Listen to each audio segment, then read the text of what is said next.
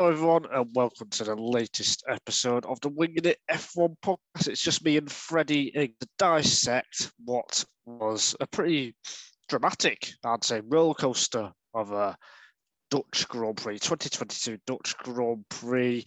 Yes, Max Verstappen won for the 10th time this year, but the way he got there was pretty dramatic, I'd say, in terms of strategy anyway. And we love talking about strategy on this podcast. We're going to dive straight into it. But first on Verstappen, Freddie, definitely one of his harder wins, wasn't it? Where do you think the race was won? Oh, that's a hard question. Where was it won? I mean, strictly speaking, it was won when he just breezed past Lewis Hamilton at the safety car restart. But I think realistically, the win came from just consistent pace that kept him in the fight for the whole race, because it was easy to fall off, as you saw with Ferrari and in particularly Leclerc from falling off from that fight. And I think you can point to Red Bull's development on a Friday night on the simulator side and on the Team Milton Keynes side, because obviously he missed all of practice 1. Practice 2, Red Bull were pretty much nowhere, and the setup work they then did for Formula 3, for FP3, was excellent and put them on pole position and in prime position to win the race, and that happened. So I think realistically, we can look at, as we will, look at the way sort of Mercedes were involved in that kind of thing, and old safety cars that came and tyre strategies and whatnot. But the pace was extracted from that Red Bull, where at points in that weekend, it looked like it wasn't going to be there. Yes, it was. I tried to find the unmute button. I agree. I think what they did to change the setup of the car from Friday to Saturday was absolutely vital to the win. Verstappen to take pole in Q3 as he did, with a great lap. I think Leclerc did make some mistakes in Q3 in the middle sector, so he arguably should have been on pole, but Verstappen put it together when it mattered, which he's done so many times this year. And that was it, really. And then, once he had track position, he showed the race pace. Red Bull had great race pace. We know that he can manage the tyres well. And it was just all fight with Hamilton. Now, let's first talk about before the virtual safety car, wasn't it, for Tsunoda? What do you think would have happened if there were no virtual safety cars, and it was, Verstappen would have come out behind Hamilton, possibly behind Russell? Would he have still won? Yes, he would have done. We saw how easily. Would he have had to have overtaken both cars? Yes, he would have had to have overtaken both Mercedes, but he'd already overtaken Russell once in that race when Russell was on older tyres compared to his fresher tyres, and those were the same compound. So if Verstappen had come out on softs as we were predicting, or even hards, to be fair, but just definitely not mediums, in his third stint, he would have had an offset to the Mercs that would have been great enough for him to overtake. And he'd already done that with an offset, so he could just do it again, in my opinion. I do think that I do think it would have been easy, actually, but it would have been a fight right to the end. I was surprised that Russell didn't fight Verstappen harder the first time around, when Verstappen overtook him. It was a bit like, I thought, because we saw how Perez, locked up against Hamilton and, came very close to making contact. I thought Russell would have put up a bigger fight. Yeah, I think Perez kind of actually was lucky that he locked up. And he was lucky that he was able to then kind of put Hamilton on a bit of a kind of escape mission to avoid him. And that then obviously led, in my opinion, well, I say obviously, I think that led to Hamilton having to be a bit more shaky, not having quite the run out of tires and boxes as he could have done. And that lost him a lot of time. Not as much time as I think as he lost behind Sebastian Vettel the lap later, but that's different. Yeah, I mean, that Vettel I mean, people were being harsh on Vettel from what I saw anyway, but there wasn't much he could do once he got to turn 3, like, because it's flat out anyway, all the way to the next, what turn was it, 7 or whatever? Yeah, I think there are points of it in that he probably could have gone low on at turn 3, very obviously, and he actively didn't, and that actively impeded both drivers very obviously. And I think the fact that there was a clear route that arguably has been used as a racing line that you can use to get out of the way is so it's not as dirty as it could be at points going up to turn 7. That would have been a better place to get out of the way. And I think he came out, saw the fighting cars, and decided to try and get ahead of them, which races instinct. But there were very obvious points where he could have been lapped going into turn 2 and 3 that didn't help and actively impeded cars lapping him. So yeah, it is a fighting penalty. Depending on your opinion of blue flags and that kind of thing, that's different. But for the blue flag rules, that is probably a penalty, in my opinion. Yeah, agreed on that. Now, the virtual safety car did come out because of Tsunoda. Do you believe the conspiracies that Red Bull? No. No, just to check. I don't as well. I mean, because if it was, then he would have just stopped straight away and wouldn't have tried to carry on and come back in the pits and then go back out again, etc. Yeah, it was just a messy situation, yeah. And AlphaTauri have said, there's kind of a weird drifting thing. I think it is genuinely probably they had a little bit of weird damage that just kind of made the car feel odd. And Tsunoda obviously thought then he was going to retire, took off his seatbelt, and they didn't want to admit to that. And last time that happened, a driver got away with it. But you don't want to say, oh, yeah, we undid our seatbelts in a live racetrack and then carried on. Woohoo. Because really, in my opinion, he should get a race ban for that. 2020, wasn't it? Yep, and he should have got a race ban for it. And Tsunoda should get a race ban for that. But anyway, that's, this isn't club racing. It's not as serious. Yeah. Now, what was I going to say? Oh yeah, the Tsunoda issue. Then yeah, I mean, obviously, they obviously thought there was something wrong with. There could be something up with the tires and so on. So they did come in and change them. But I mean, there was probably something aerodynamically off with that car, and also then something off with the diff. They said is the reason they've given for the retirement. So that's probably what made the tires feel weird anyway. The diff. And I don't know why. I think he could realistically have got back to the pits rather than stopping on track because he'd got back to the pits the lap before.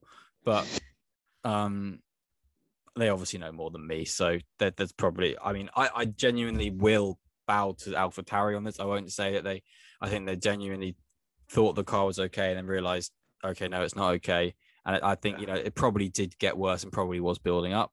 You would think it would be a kind of a problem that's like that, but it's probably was a deteriorating issue.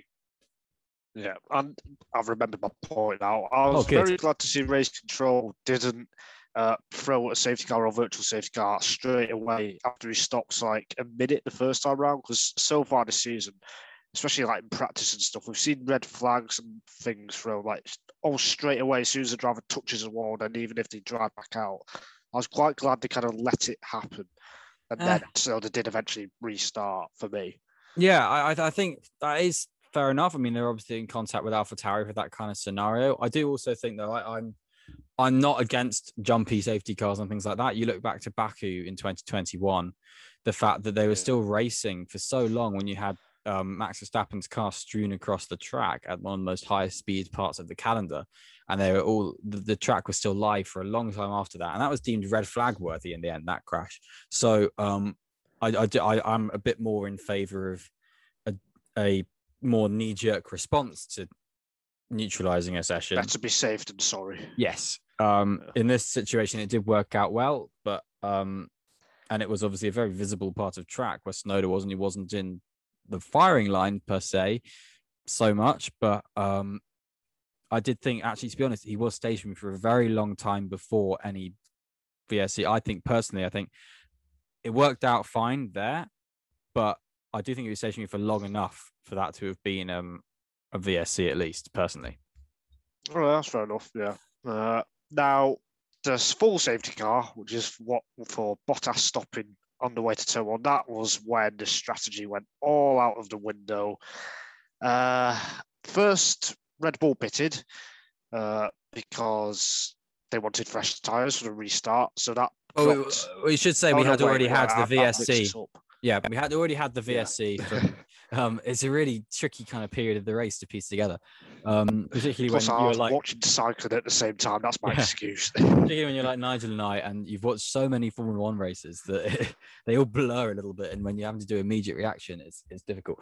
Which is really, really good for us promoting this podcast.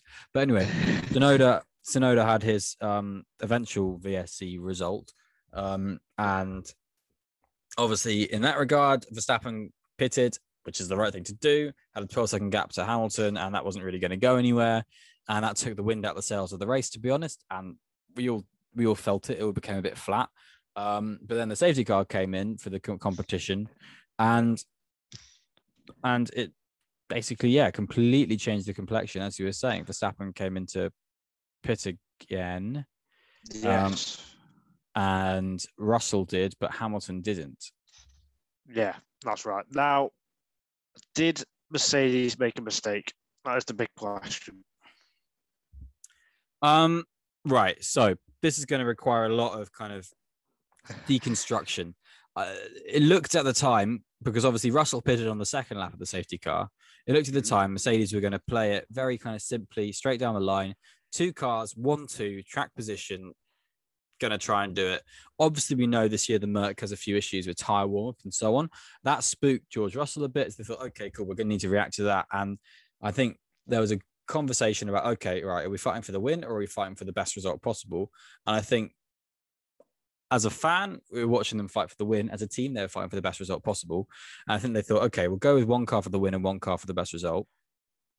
And with that, and in the end, so they pitted George rather than having him as a rear gunner, and rather than playing a vicious team game, they had 2 nodes in play, and the 1 node was dispatched immediately, and that was Hamilton's fight for the win.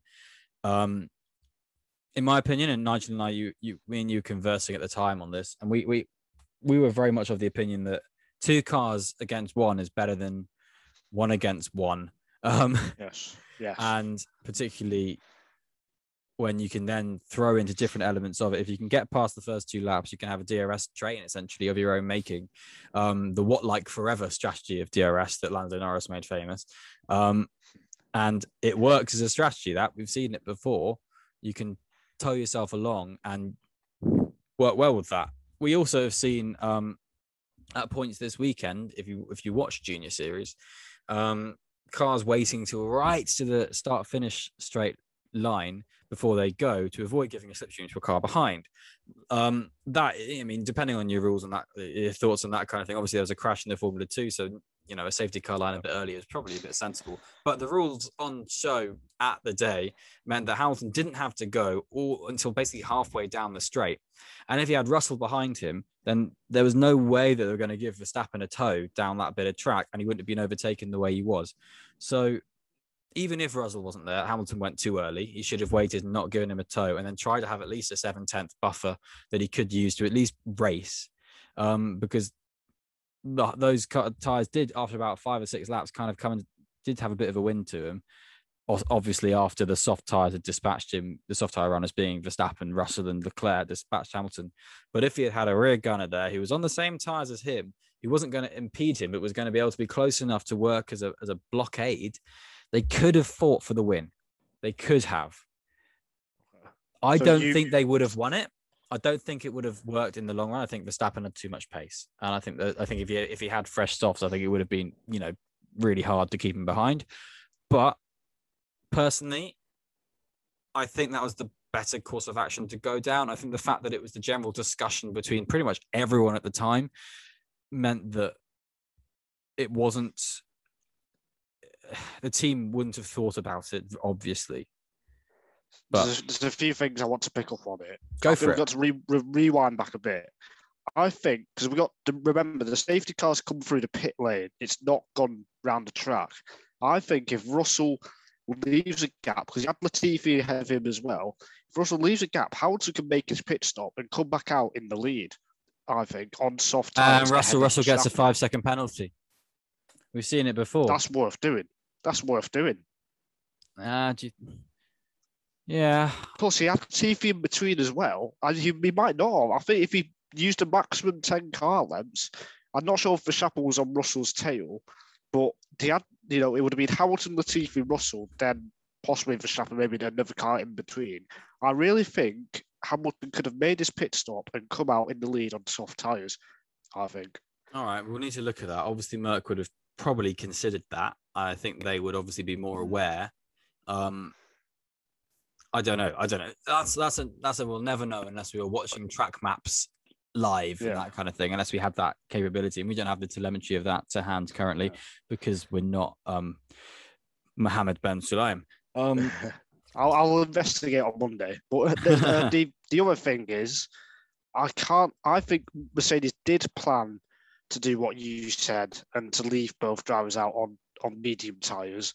I just think it was Russell being selfish, wanting to beat Hamilton, that has changed their mind. Because I think, obviously, we're not completely sure when the team radio of him saying, I'm gonna have cold tyres, pit me for softs was, but on the live feed we got, it did sound like it was quite late, just as as he was coming into the pit entry. I can't help but feel he's thinking for himself, which he's a racing driver. Yes, he should do. But he wasn't playing the team game today, and that for me, for a sign, if they are fighting for the championship next year or 2-3 years down the line, that is a sign that this is going to turn into a Rosberg Hamilton fight for me. This and Miami earlier this year when they were racing quite hard, but we didn't see it because the TV cameras didn't pick all the fight up. But for me, Russell did lay down a bit of a marker by being a bit selfish today, I thought.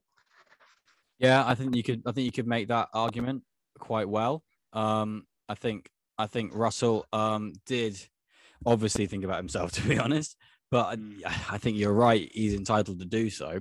I think what he was thinking about, I don't know if he was thinking about necessarily just going straight out for the win and stuff like that. I think he was more thinking. I think he just wanted to beat Hamilton, to be honest. I don't know if he wanted to beat Hamilton. I think he was worried about the cars behind. Okay. I think I don't know if he was sitting there thinking, "Oh God, Hamilton." I think he was there going, "Oh no, Leclerc," basically. Yeah. But it's just, this is for me, Mercedes' one chance, maybe Singapore, to win on merit, and they've not blown it, but they've missed a bigger opportunity. I feel there's elements of it, but there's also elements of it. I'll stand by that. I think they would have been beaten anyway, but I think if they had done the safety car strategy that we're pitching, I think they would have been beaten anyway. I think the best chance of winning was if the race had gone safety car free and so on. And I still think they probably would have been beaten in that, but I do think they gave that arguably their best fist and their best attempt. Yeah. So it's a hard one. I don't think it's been thrown away by stupid race strategy and things like that. I think the closest thing to a throwaway from this is just Lewis Hamilton's safety car restart, and that's on the track kind of things like that happen. And it could have got every other day it could have gone completely differently. So who knows? Yeah, absolutely. This is you're right. It's just a is shame, that a cop out? No, I don't think it is. I think you just kind of give your opinion that they should have left both drivers on mediums. Although you said that they would lose the race anyway is also fair enough. Because I can see that because Verstappen's pace was very, very good. Yeah. It's just, I think it's just a shame we didn't see a safety car free race, because it was absolutely a brilliant strategic one-stop classic. Well, I was going to say classic one-stop versus two-stop fight. I mean, we've not had one of those battles for the lead, and they go on different strategies for quite a long time. And between Hamilton and Verstappen, that's exactly what you want, because they are the two best drivers still for me in F1 at the moment. So that was a shame. I think the last point on the strategy battle between Mercedes and Red Bull, I think Red Bull to pit Verstappen for softs was again very brave, very bold. Anytime a team decides to pit the leader when there's a safety car from the lead to lose track position, just like they did at Brazil 3 years ago in 2019. Was it 2018 or 2019? 2019. So it's just, It's just super bold, super brave. So I think they got to get massive credit again for that. Hannah Schmitz is her surname. Yeah, Hannah I think it Schmitz. is. Hannah Schmitz. She's been on the commanding end of a lot of very good decisions from that strategy team, and I think you're right that there is definitely an element of ballsiness there. That, I mean, it's easier to do when what we always said about Red Bulls, they can always be a great team that are working really well and can always snatch a win from Merck and that kind of thing because they're willing to take a risk. I think the fact that now it works both ways, that they're willing to take a risk because they're so far ahead in the standings as well, that it kind of makes that kind of risk a bit easier. But that doesn't take away from the fact that it did get them the win. Yeah. And last thing on Hamilton, he was very angry on the team radio, but I completely understand it. And then after the race, very magnanimous, professional. Yeah. I can't say that word. Magnanimous. No, I can't say it. Kevin Magnanimous. But yeah, I think it was one of his. It's again going back to qualifying. I forgot this. If Perez did spin in front of Hamilton, maybe he could have snuck in that 1/10 between first and third fight as well. He could have done. He could have done. His first sector was very good, was Hamilton's. His mini sectors in sector 2 were very good as well. But that's all we've seen. Russell wouldn't have been up there. Russell would have been 5th.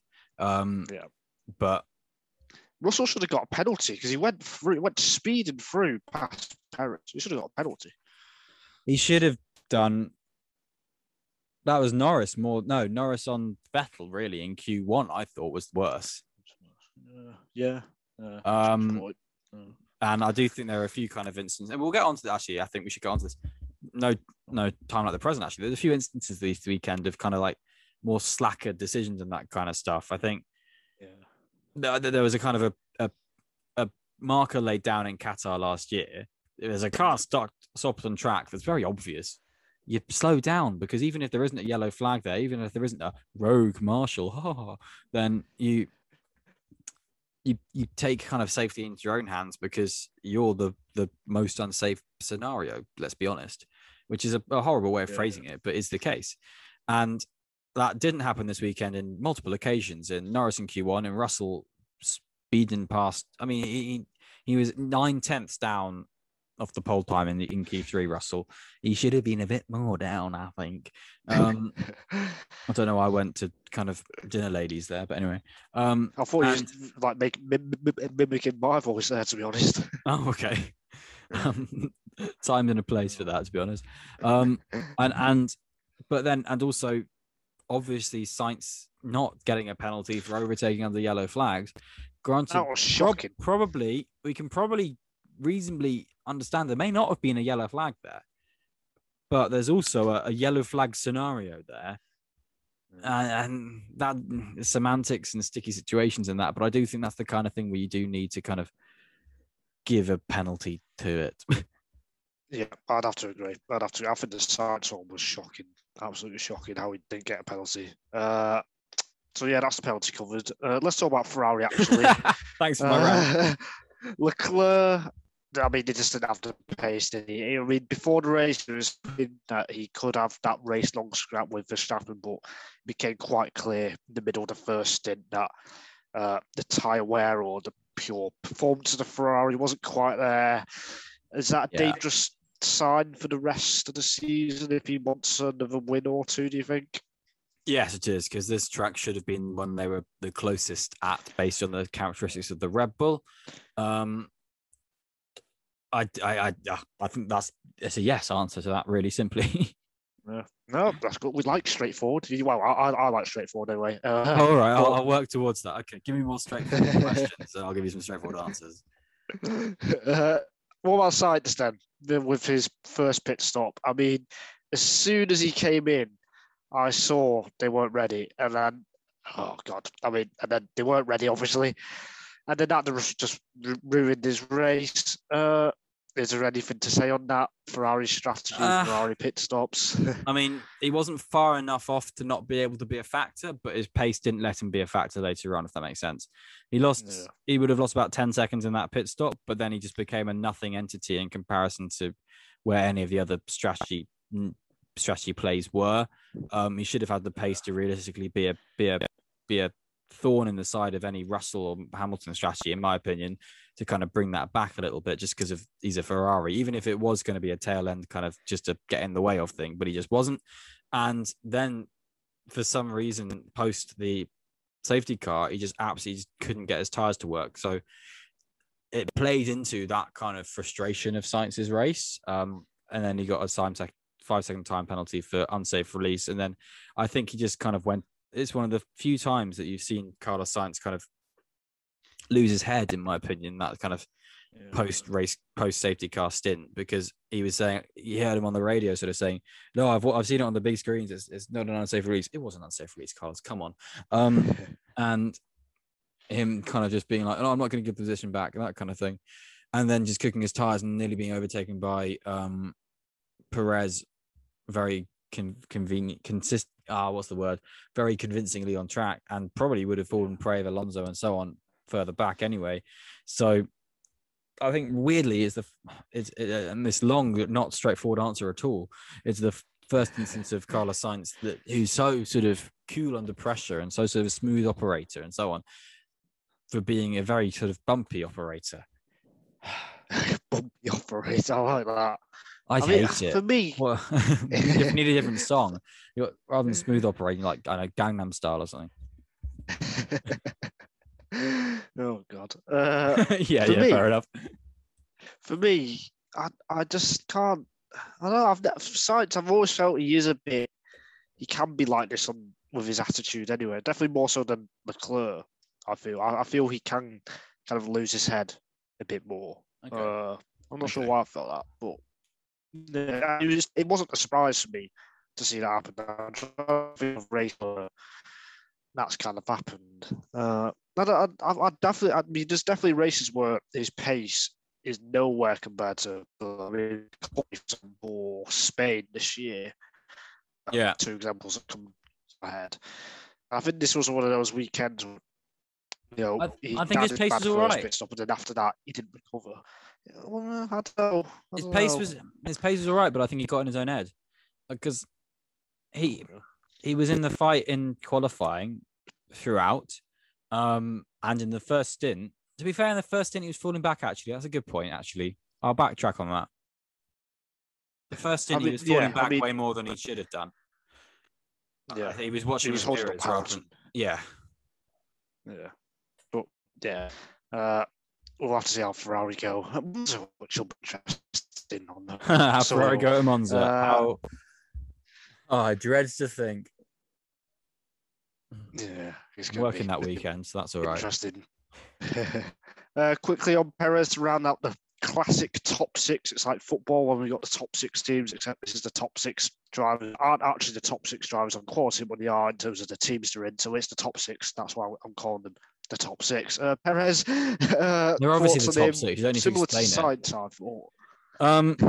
Yes, similar to Sainz. Very much the kind of the case of the sort of this part of the season for Perez, where he just doesn't really have the pace to match, because obviously it's just not a thing for most drivers driving that Red Bull. I think he probably could have got 4th if he had put lots of things together very well, but he didn't do it for what you kind of expect from Perez in that car. He didn't do mistakes. He just didn't have the pace that was any normal driver can extract from that car. It's just really, it's kind of, it's unrankable. Unrankable. You know what I mean, though. Yeah, no, I get that. I'd agree with that. Yeah. But that's just how he is, unfortunately. Yeah. Another Spanish-speaking person is Fernando, obviously. Yeah. Now, he didn't use the medium tyres, and that is it's not how he got into 6th, sorry, but he pitted, so he went soft, hard, and then pitted for the soft when the virtual safety car came out for Tsunoda, and he managed to hold off Norris at the end. So because of that virtual safety car, it was well timed for him. He managed to jump some drivers. Did he jump? Yeah, he would have He jumped jumped Ocon in Ocon in that the first pit phase. stops, actually. In the first pit stops, he Oh, jumped right. Ocon. So Alonso did the majority of the work from pitting early, and you had obviously Vettel led around a few pit stops early on. Yeah. And you had Vettel, Ricardo, and then that sort of fed its way up to AlphaTauris, who were fighting with Alonso in around sort of 12th, 13th, 14th kind of place. But Alonso was just able to just kind of use that, just go a bit earlier, and then his pace allowed him to kind of to fight where Ocon, where Stroll, where Tsunoda and Norris were. And actually, from there, he was already in that position, and the other soft tires pretty much helped consolidate it. Okay. So what is tyre management in the first then? Time management in the hard tire. The hard tires just worked on that Alpine for him, to be honest, really well. So yeah, Alpine has got very good pace across the board, actually, and as a race car, it's a very good race car for both drivers. Yeah, because I thought Ocon had a pretty good weekend again as well, but quietly good weekend again. Yeah. Yeah, so yeah, both Alpine drivers impressive. Lando Norris continues to obliterate Daniel Ricciardo. Ricciardo had some gravel, he said, at the penultimate corner in Q1, which is why fair enough from where Vettel which was. he said cost him 3 times. Yeah. But I mean, he wouldn't have got out anyway. Whether it cost him 3/10 or not, I mean, probably he was 3/10 slow. We don't know whether he made a fist of the prior stadium section. I mean, we can give him the benefit of the doubt on that, but if he was 3/10 slow, he wasn't making much progress. He would have been maybe 15th or 14th anyway. So yeah, exactly. And you know, I mean, there's been a lot of discussion about Ricciardo, but this weekend kind of proved the correct decision has been made, in my opinion.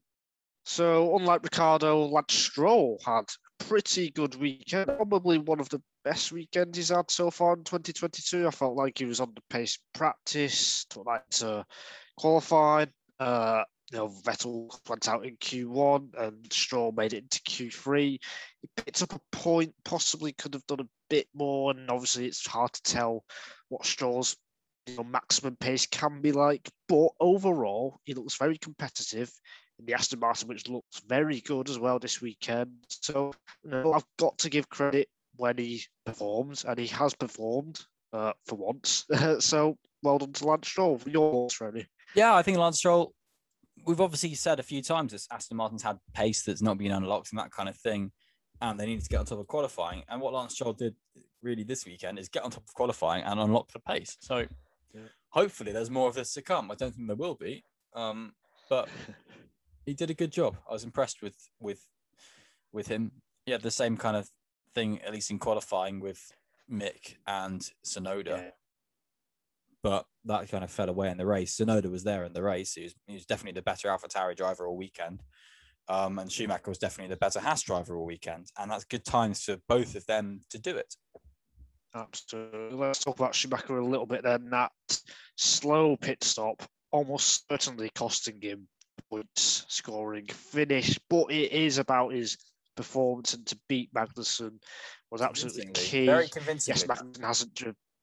Yeah, you're right. Yes, Magnussen hasn't driven at Zandvoort. Did he drive in his junior career, Magnussen? He probably did. Zandvoort was a very active track at junior. I mean, most of them have done F3 Masters.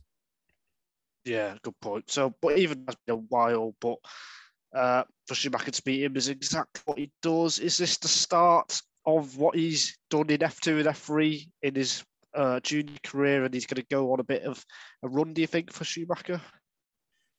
If so, it's probably the last opportunity for him to have to start that run. We've spoken at length that he's not really been the better driver this year. He's been consistently mediocre. And the amount of drivers linked to that seat, the amount of lists that don't include him are, for Haas, that is, are relatively many. So I would say if he can carry it on, it would match, as you say, his Formula 2 and Formula 3 triumphs. So that would be interesting to see. It's a weird way to have a career, but I think it's It's the last chance. We won't know until realistically Suzuka if that's kind of working for him, and that might be too late. Absolutely. That's that thing that big thing. Is he doing it too late? Is a deal already done? Or verge of being done for someone else to replace him? You're absolutely right. I don't think we are going to find out for another few weeks at least. Other kind of big off track talking point was about Andretti / Colton Herta / super license scenario that's going Mercedes, Alfa Romeo, and Haas, or the team principals of those teams, have spoken against letting someone like Herta in. But for me, it's not just about Herta, it's about IndyCar drivers as a whole. Forget, who Herta is and what he's done. It's about IndyCar not getting the recognition it deserves in terms of the super license points. It shouldn't even be having this conversation, but we are completely wrong that anyone who is against it is against it for me. Yeah, I think, I think pretty much everyone stands in the same boat of super licenses are a bit bonkers, and the fact that they don't recognize rival series that aren't FIA run is just politics. And the fact that that's kind of being dictated through teams such as Alfa Romeo and Haas is kind of just like, well, come on, guys. I mean, what are you're just using a bit of politics that's very obviously political to essentially just block a career. And I think we've got the thing with IndyCar is you've got a driver who's performing in the same team consistently better than a driver who was Formula One standard for 10 years. Andretti is the same stable as Romain Grosjean, and Herta's been performing better than Grosjean this year. Herta has also been, he's won races against the likes of Scott Dixon, Helio Castroneves and stuff like that. And that's, that's more of a baptism and more of a a showcase of talent than you get in Formula 2, Formula 3, Formula 4, Formula Renault, Euro Cup, and by Alpine. Way more than any of that. Bloody Formula Nippon, that kind of stuff back in the day. It's got way more kind of, way more of kind of a fierce fight and a proof of a driver in IndyCar than you do in those. So if a driver can get, and I said this on our podcast the other day, but if a driver can get a full super license just for winning Formula E, you can get one for winning in IndyCar, in my opinion. But it's Absolutely. politics. But Helmut Marko has been confirming to people today, to various people, and Christian Horner has as well. So I think Sky Sports and Chris Medland have reported this, the stuff like that.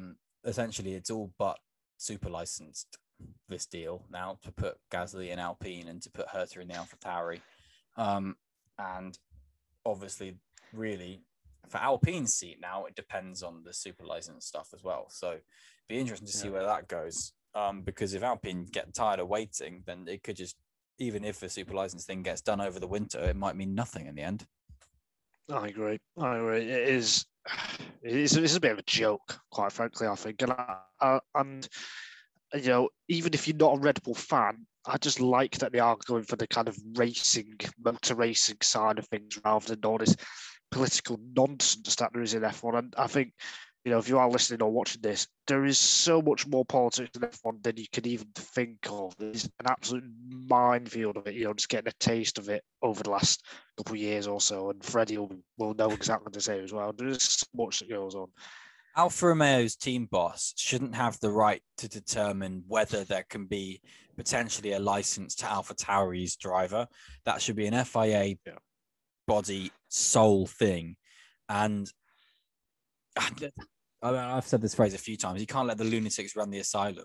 So it's in my opinion, there's too much power to the teams and this kind of stuff. Not that I think that the FIA would run things all this kind of stuff perfectly, but I do think that, and I think the FIA don't run it perfectly, hence why we're in this mess. I do think there should be kind of a separate kind of body for this kind of thing, just to kind of rate drivers. If you want to have a kind of force majeure thing that's there where you can do a sort of rookie test, a shootout thing for a driver, that's just a kind of the way they do for the Le Mans, the way they do for Indy 500 every year. Every rookie has to do a rookie test to see, and even no matter who they are, if they're Fernando Alonso, they have to do that. before they do it, and that he did, and he passed it. We'll just do that every year for F1 for a rookie, and if they fail it, they fail it, and don't even care about super licenses. Then, I mean, that deals with pay drivers as well if you want to. Absolutely. I'd agree with that entirely. That was something I would love to see. I'm sure we'll come back to the super license topic over the coming weeks because it is going to be a major talking point. And well, you've got Adam back because it's one of his specialist subjects. Yeah, and if you do want to hear more silly stuff, go back to our podcast on Friday when Piastri was announced. We also talked a bit about the grid and who's going to be where or who's not going to be where because we we didn't sit on the fence, but we don't know. But we'll just go watch it and you'll see. A couple of words on Monza. It is a triple header, so it means we've got a third race in 3 weeks. The last of them this weekend. Verstappen walkover, Freddie. The track does suit Red Bull. Their straight line speed capabilities. So yeah, I don't see any difference to Spa, to be honest. Yeah, I'd have to agree. Unfortunately, I want to see a good race. Obviously, an exciting race. It just can't really see many factors that, other than rain, and I've not checked the forecast, other than rain, that were to be a dramatic race. But we will see. Who knows? Monza has a kind of weird knack of being a bit odd all the time, anyway. Yeah, that's a good point, actually. Yeah, but yeah, whatever happens, we will be back to review it next Sunday. So my thanks to Freddie for joining me on this Sunday evening. My thanks for you for listening and watching. I hope you have a very good week, and we'll see you next time. Goodbye.